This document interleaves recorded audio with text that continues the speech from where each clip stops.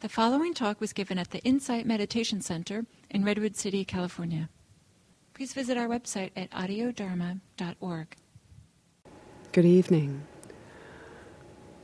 Welcome to the first part of a 4-part series on Introduction to Loving-Kindness Meditation. It's a privilege and a joy to offer this course at IMC again.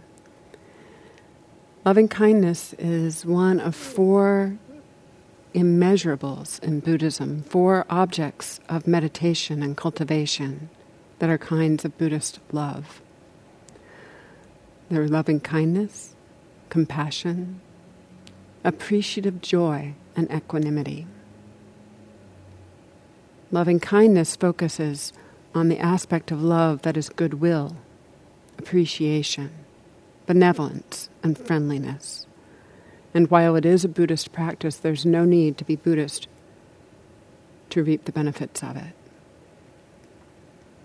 In loving-kindness practice, we cultivate intentions, aspirations in the mind and heart, using thoughts, visualization, energy, and mindful awareness.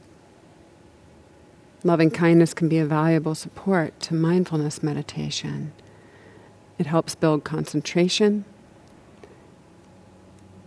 It helps to form a positive, loving, gentle attitude towards experience.